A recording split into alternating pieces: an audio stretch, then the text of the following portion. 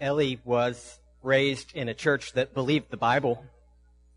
They enforced the rules and they fought to take America back for God.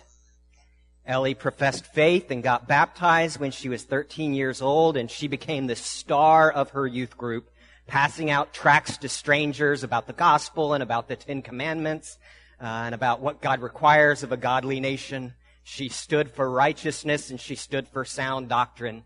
She got into a Bible college and took an entire year off to be a missionary in Latin America. She was ready to explain to other Christians why their group was wrong and why her group was more theologically sound.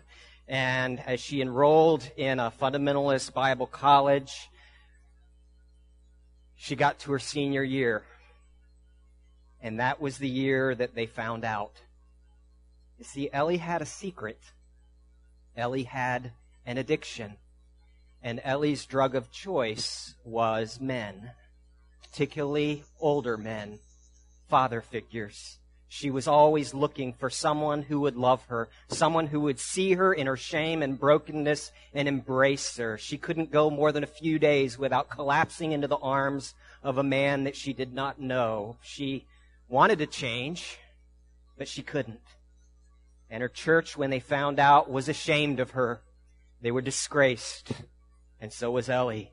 And they did everything they knew in their power to change her from the outside in. They threatened punishment if she didn't change her behaviors. They threatened to reject her. They sent over a couple elders to her house to rough her up and let her know who's boss, let her know how she had to live her life.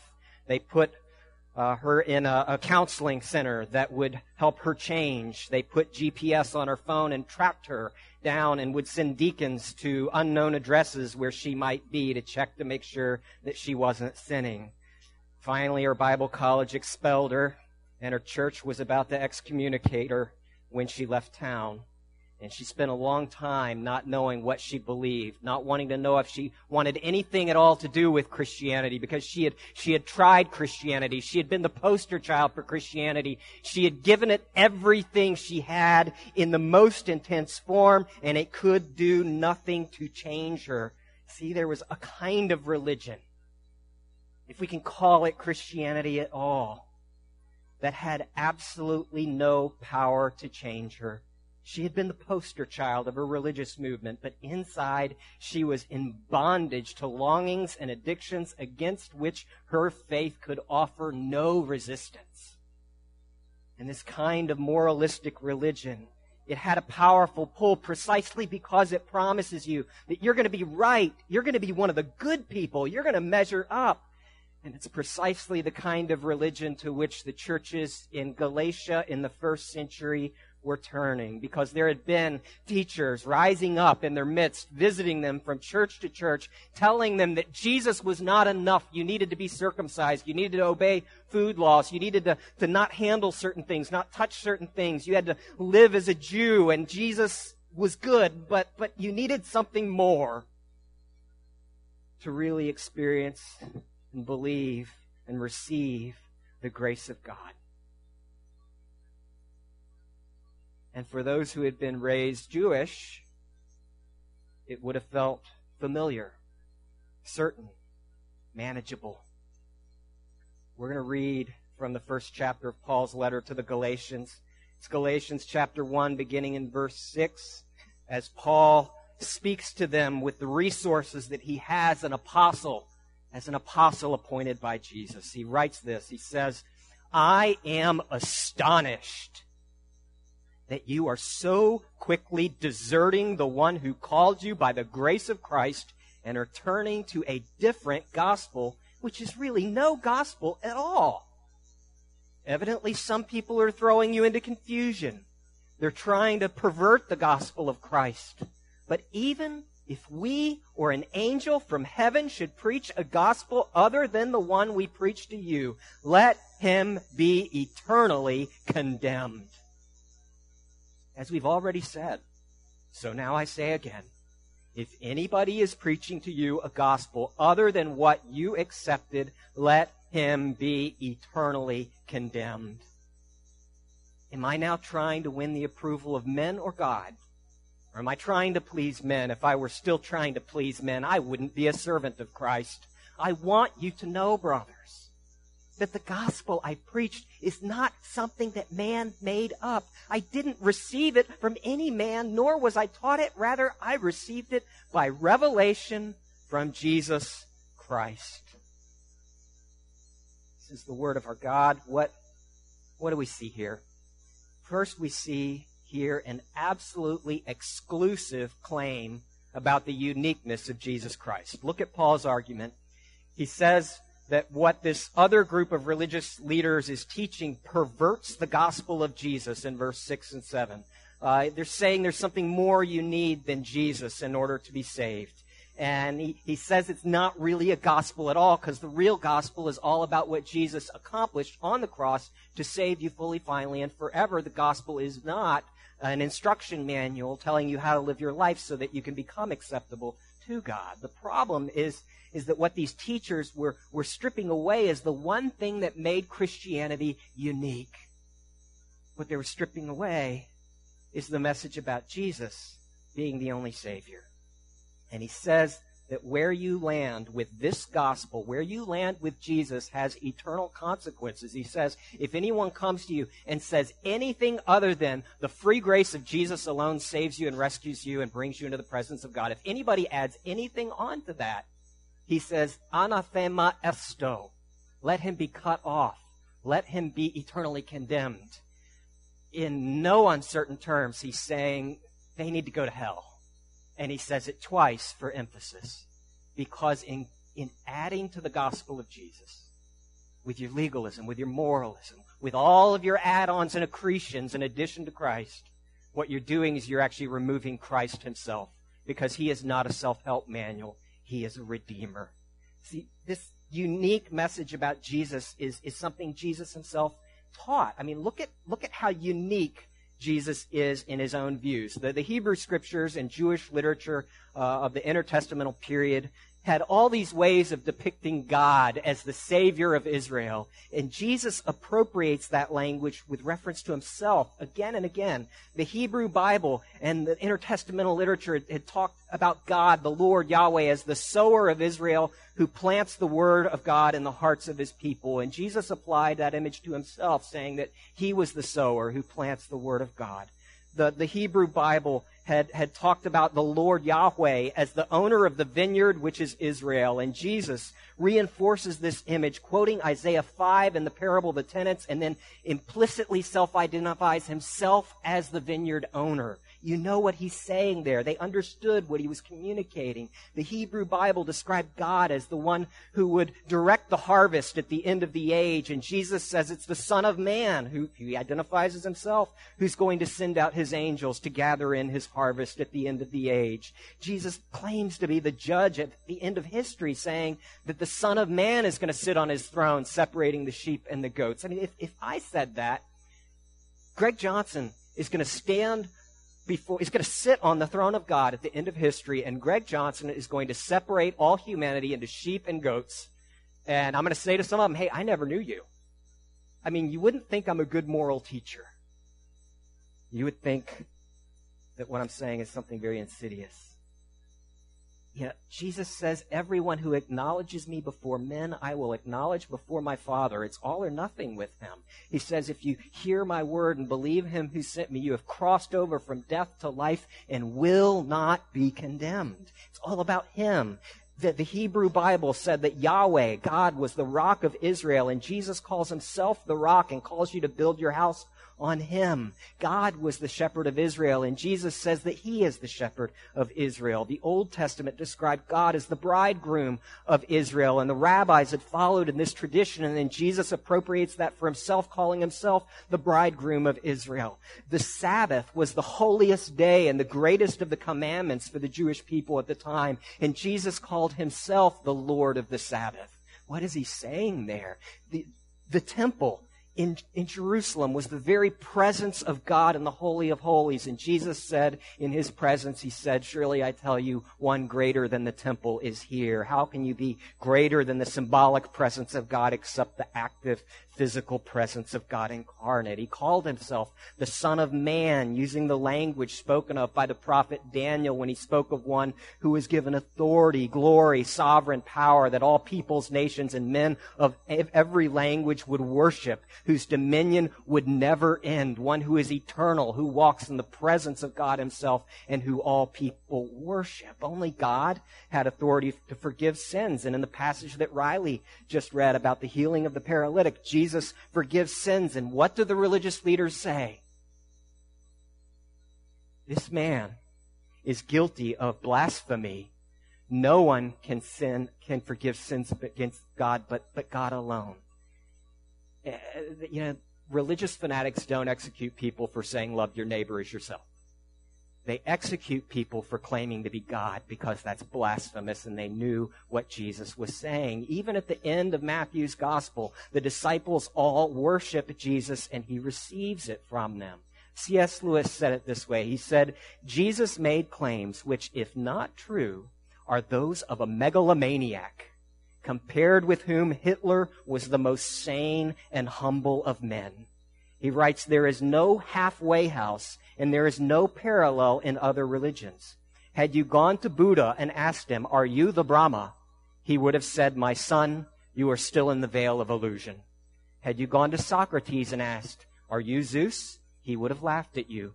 Had you gone to Muhammad and asked, are you Allah? He would have rent his clothes and then cut your head off. Had you gone to Confucius and said, are you heaven? I think he would have probably replied, remarks which are not in accordance with nature are in bad taste. The idea of a great moral teacher saying what Christ said is out of the question. In my opinion, he says the only person who can say that sort of thing is either God or a complete lunatic suffering from that form of delusion which undermines the whole mind of man. If you think you are a poached egg when you're looking for a piece of toast to suit you, you may be sane. But if you think you're God, there's no chance for you. We may note in passing that Jesus was never regarded as a mere moral teacher. He did not produce that effect on any of the people with whom he actually interacted. He produced mainly three effects: hatred, terror, and adoration. There was no trace of people expressing mild approval. And that's why the early Christians worshiped Jesus. These were strict Jewish monotheists. They believed that Jesus was God in flesh. Paul in Colossians says that in Christ all the fullness of deity dwells in bodily form. In Philippians, another parallel letter to this one, he says that Jesus is the very nature of God. The author to the Hebrews says it was through Jesus that the universe was made, and that Jesus Christ is the exact imprint of God's nature. To turn from Jesus is to turn from God. To turn from him to any other path is a path that leads away from salvation, Paul is explaining. It's not good news at all. And this is subtle because none of these teachers were actually renouncing Jesus in their teachings. They were just adding to Jesus something that the Bible did not add. They were just saying, follow our rules, follow our way, become Jewish like us. But to Paul, it was the same thing as abandoning Christ. Verse 8, even if we or an angel from heaven should preach a gospel other than the one we preach to you, let him be eternally condemned. It's a gospel issue. It's a salvation issue. It's the issue on which the church stands or falls because it's the issue that either makes you a Christian or a non-Christian, whether Christ alone is your Savior. Coming from Paul, this exclusive claim about Jesus means a great deal because remember that Paul hated Christianity. There's no question about it. Paul's own story is he had been thinking, I hate the way Christians play fast and loose with Jewish traditions. He was a Pharisee. He thought, I hate the way that these Christians mix with Gentiles. I hate the way that they claim Jesus as Lord. I hate the way that they claim that he's still alive. I hate the way Christians eat food that's ceremonially unclean. I hate the way they disregard certain of our Jewish laws. I hate them. I hate what they believe. I hate how they live their lives. And so I will fulfill my duties to suppress them, to arrest them, and when possible, to execute Christians because I hate everything about them. There was nothing about Christianity that Paul liked. And then he saw Jesus on a road to Damascus, and he saw that he was alive. And he thought, I hate this, but I have to deal with it. See, it's so different from the way we make decisions today. We choose our religion based on what we like, rather than based on what's actually true. Paul didn't do it that way. He hated Christianity. He didn't like anything about it. He didn't like anything about the Christians, but he saw Jesus. And he said, I have to deal with this. This is reality. I have to change how I feel, how I think, how I live. Everything is thrown into disarray. He's modeling a radically different approach to truth, looking at the fact of Jesus and Christ's claims on his life as Lord and saying, this is true. And I have to change. Are you dealing with Jesus, friends? Are you dealing with the reality of Christ's claim on your life? It's an absolutely exclusive claim of lordship over us as the only Redeemer. We see an absolutely exclusive claim here about the uniqueness of Jesus. Second point, why is it that we find this so offensive? Paul realized it was offensive. It had been offensive to him. And he talks in here about, he's not trying to please men. He says in verse 10, verse 11, if I were just people pleasing, I would still be Jewish. I would not be a Jewish follower of Jesus. So he knew it was offensive. For him, it was because he was bucking his Pharisaical Jewish traditions, which made a whole lot of his own countrymen very, very, very angry at him and put him in their theological crosshairs. And in our own cultural context today, it seems arrogant to even dangerous to make any exclusive claim about religion. Many of the new atheists argued that exclusive religious claims have actually worsened human conflict and led to great devastation.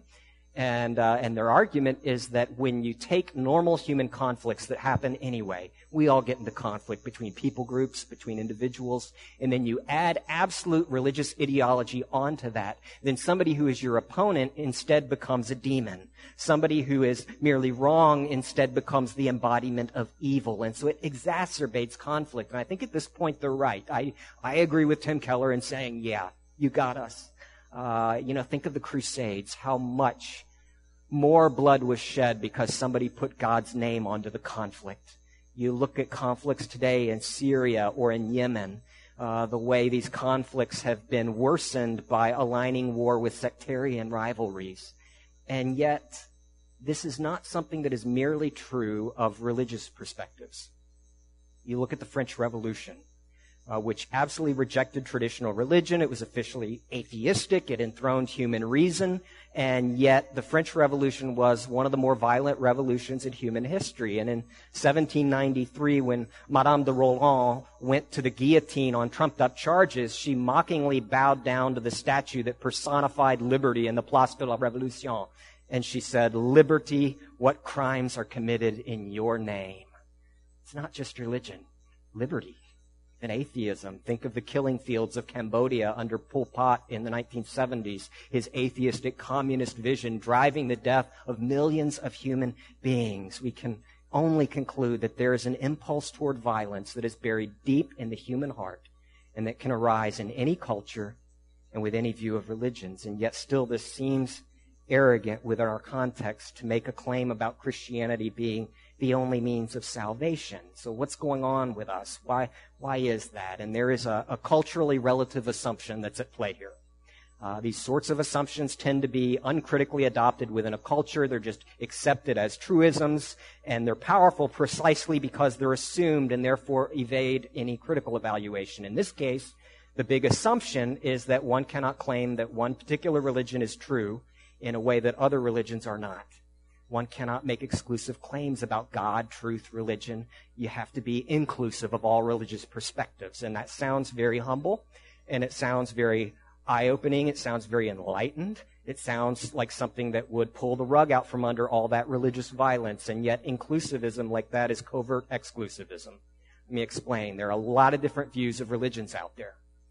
And when you claim that your inclusive view of religions is the only true one, and that any view that disagrees within your inclusive view of religions is therefore false, what you are doing is you are making an exclusive claim that your Western enlightened Northern European white perspective is objectively true, and everybody who's lived before or in a different culture or different context is therefore wrong because your tribe is the one that is right. And I don't know how it's more humble to objectify a white Northern European, 19th, 20th century perspective. I don't know how that's more humble than saying that Paul was right. We all tend to look back on our grandparents and roll our eyes because of things that they assumed, their pet ways of looking at the world, assumptions they made, ways they thought about things, and you kind of roll your eyes and you chuckle, but you say, that's the way people back then thought. But understand, if you think that we've got it all worked out in 2018 in Western Europe and North America, that we've figured out objectively what's true, understand that your great-grandchildren someday are going to be talking about you and the ways that you assumed things and things that you believed and your religious perspectives, and they're going to be rolling their eyeballs and laughing at you because none of us has received a perspective of objectivity. Inclusivism sounds broad and open-minded and charitable, but it's no less exclusive than any other perspective on religions.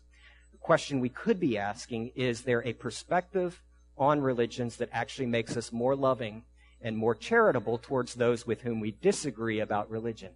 And there, I think Christianity offers some very, very deep resources, gospel resources, because it's the only perspective that says at the very center of your faith, identity, and life as a human being is a God who saved you by dying for you when you were his enemy. And when a God dying for his enemy is at the center of your heart perspective, then that gives you incredible resources to actually love those with whom you disagree about religion, those that you consider wrong. And when a follower of Jesus gets it, they actually become more inclusive in their relationships, more inclusive in their love and acceptance and compassion toward those with whom they disagree. And yet there are other reasons that this gospel exclusivity, this exclusive vision of Jesus offends us. It also offends our pride on a more primal level. The gospel tells me I am so bad that Jesus had to die for me. The gospel says I am so helpless that I can't contribute anything at all to my salvation. Some of you are like, oh, that's great. I can't contribute anything. God's got it. For me, that drives me nuts. I'm an ENTJ. I'm an Enneagram 3. I'm wired for my accomplishments, to be an achiever, to be a success. I'm wired to be a performer, a status seeker. I don't want to be a failure. I want to be valuable based on what I do on my tasks. I want prestige. I actually enjoy the performance treadmill. I enjoy knocking things off my list. I get a palpable thrill in my heart. My soul leaps whenever I've gotten through my Post-it note.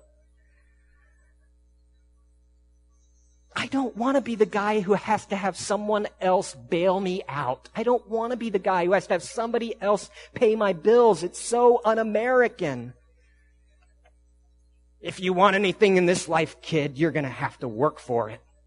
If you want to be anything in this life, you got to earn it. We're not going to take any charity in this family. God helps those who...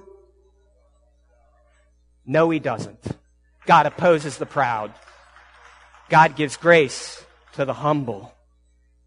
The Bible says it's to him who does not work but trusts God that his faith is reckoned as righteousness. The gospel offends my pride. I remember the story I've told a million times of the medical resident who, in his residency, it was in an off-site STD clinic that week, and he showed up at the clinic.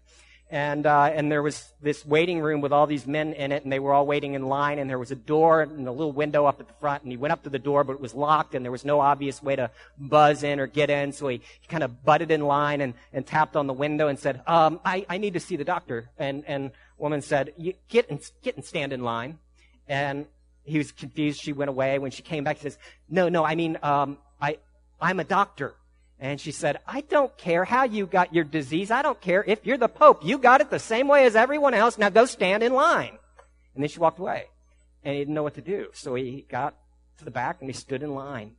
And as he stood in that line in the STD clinic, he said, the amount of shame, it's like his entire life of shame came down and overwhelmed him. And for the first time, he felt his own brokenness, his own shame, how everything about him was wrong, and it was overwhelming. But friends, if you want to meet Jesus, the great physician, you've got to go stand in the big, shameful line of sinners with the rest of us, because Jesus only saves sinners. It's the only class of human beings that he came to rescue. And when you stand in that line, friends, you are standing in line with a whole lot of other Christians throughout history who have named themselves as big, shameful sinners and have known that in that they are loved with the compassion and faithfulness of Jesus, who identifies with the bruised, the broken, the helpless, the weak, the poor, and the sinful.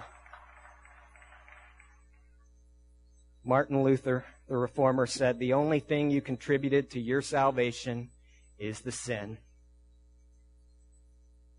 And what's scandalously unique about Jesus is just that he does all the saving. It's good news. In verse 6, he calls it the grace of Christ. In verse 7, he calls it the gospel of Christ. In verse 8, he calls it the gospel. In verse 9, he calls it the gospel. In verse 11, he calls it the gospel, that your sin, not in part, but the whole, is nailed to the cross and you bear it no more. Praise the Lord. Praise the Lord, oh my soul. It's about salvation by God. A church where, a church can have the world's best programming and the splashiest production and the sexiest marketing and the slickest communications and the most popular options and the nicest building and the biggest parking lot and the largest budget and the most active congregation, friends. But if you do not have the gospel front and center every single day, you're lost. Because the gospel is central to everything you are and do.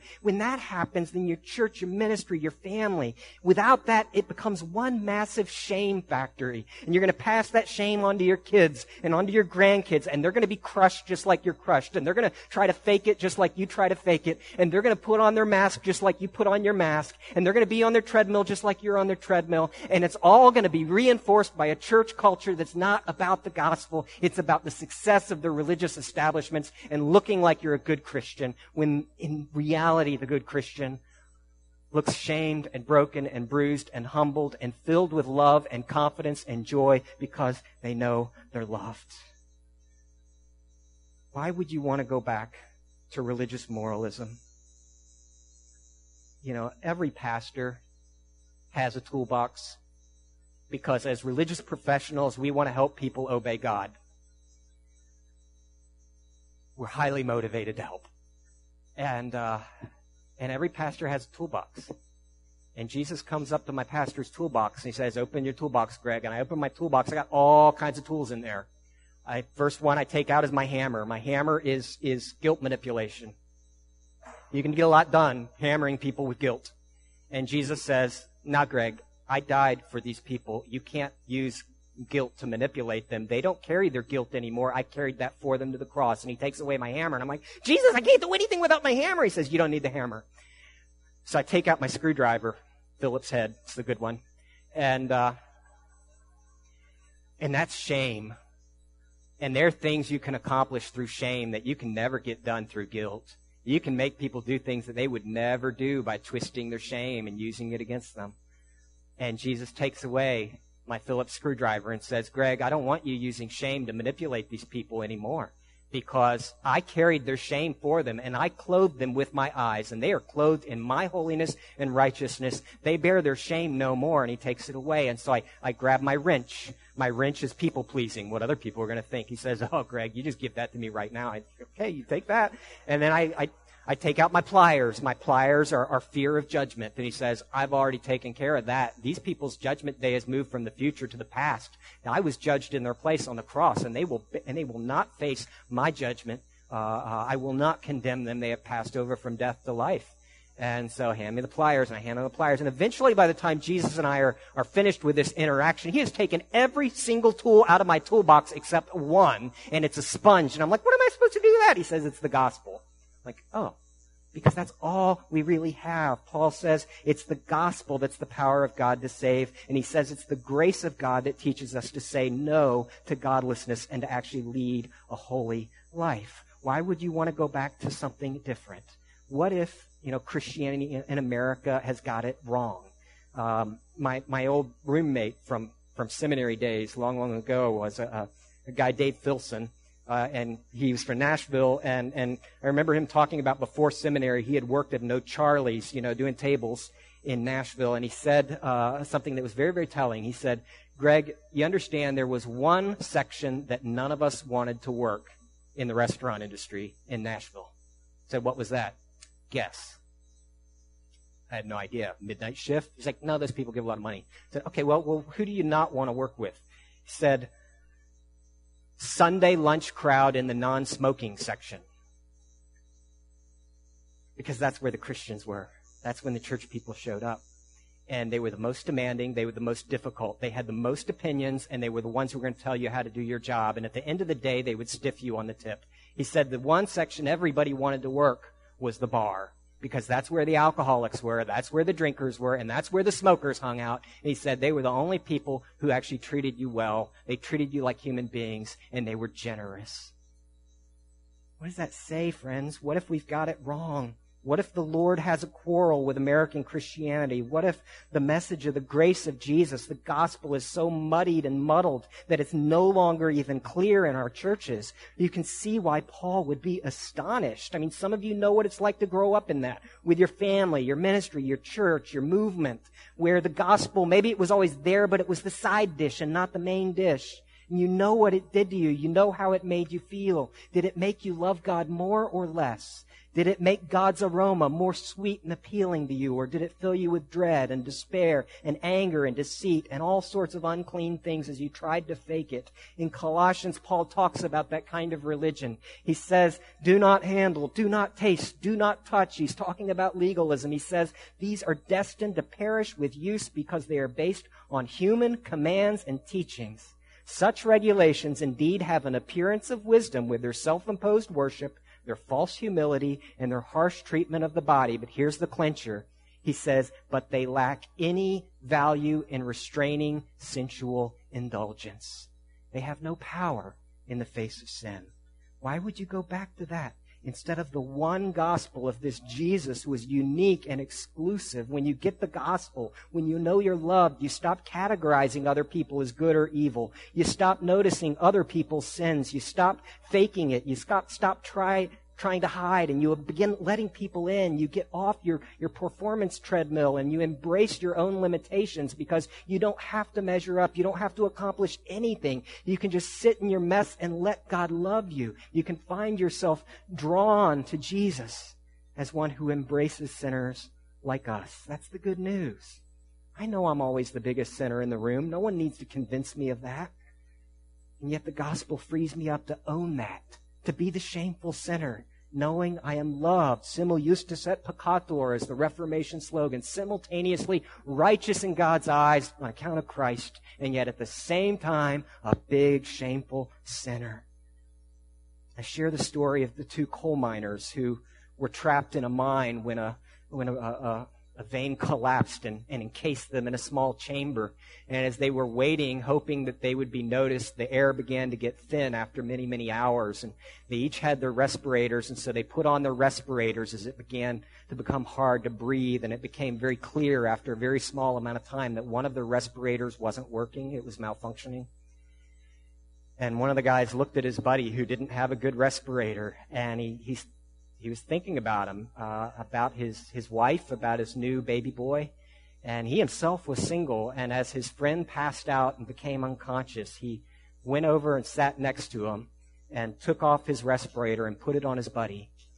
And 2 days later, they brought his buddy out of the mine alive. But he had died. Friends, that's what Jesus did for you. Except imagine that wasn't his best friend. Imagine that was the man who stole his wife, because that's what Jesus did for you. It's when we were his enemies that Christ died for us. This is a God who saves the world by giving up power. It's a message about a truly unique Savior, and that's good news for sinners like us.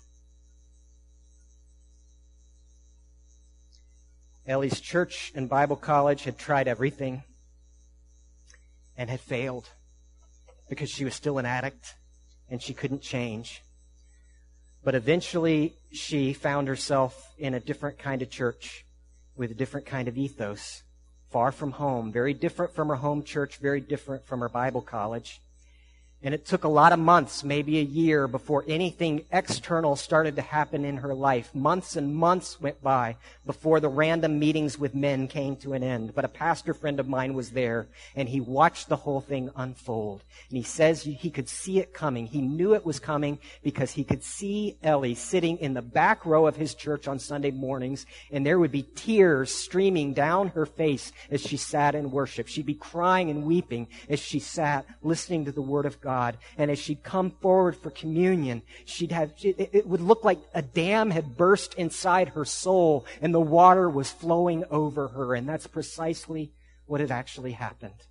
Something had changed inside of her where she began for the first time in her life to feel loved by a Father in heaven.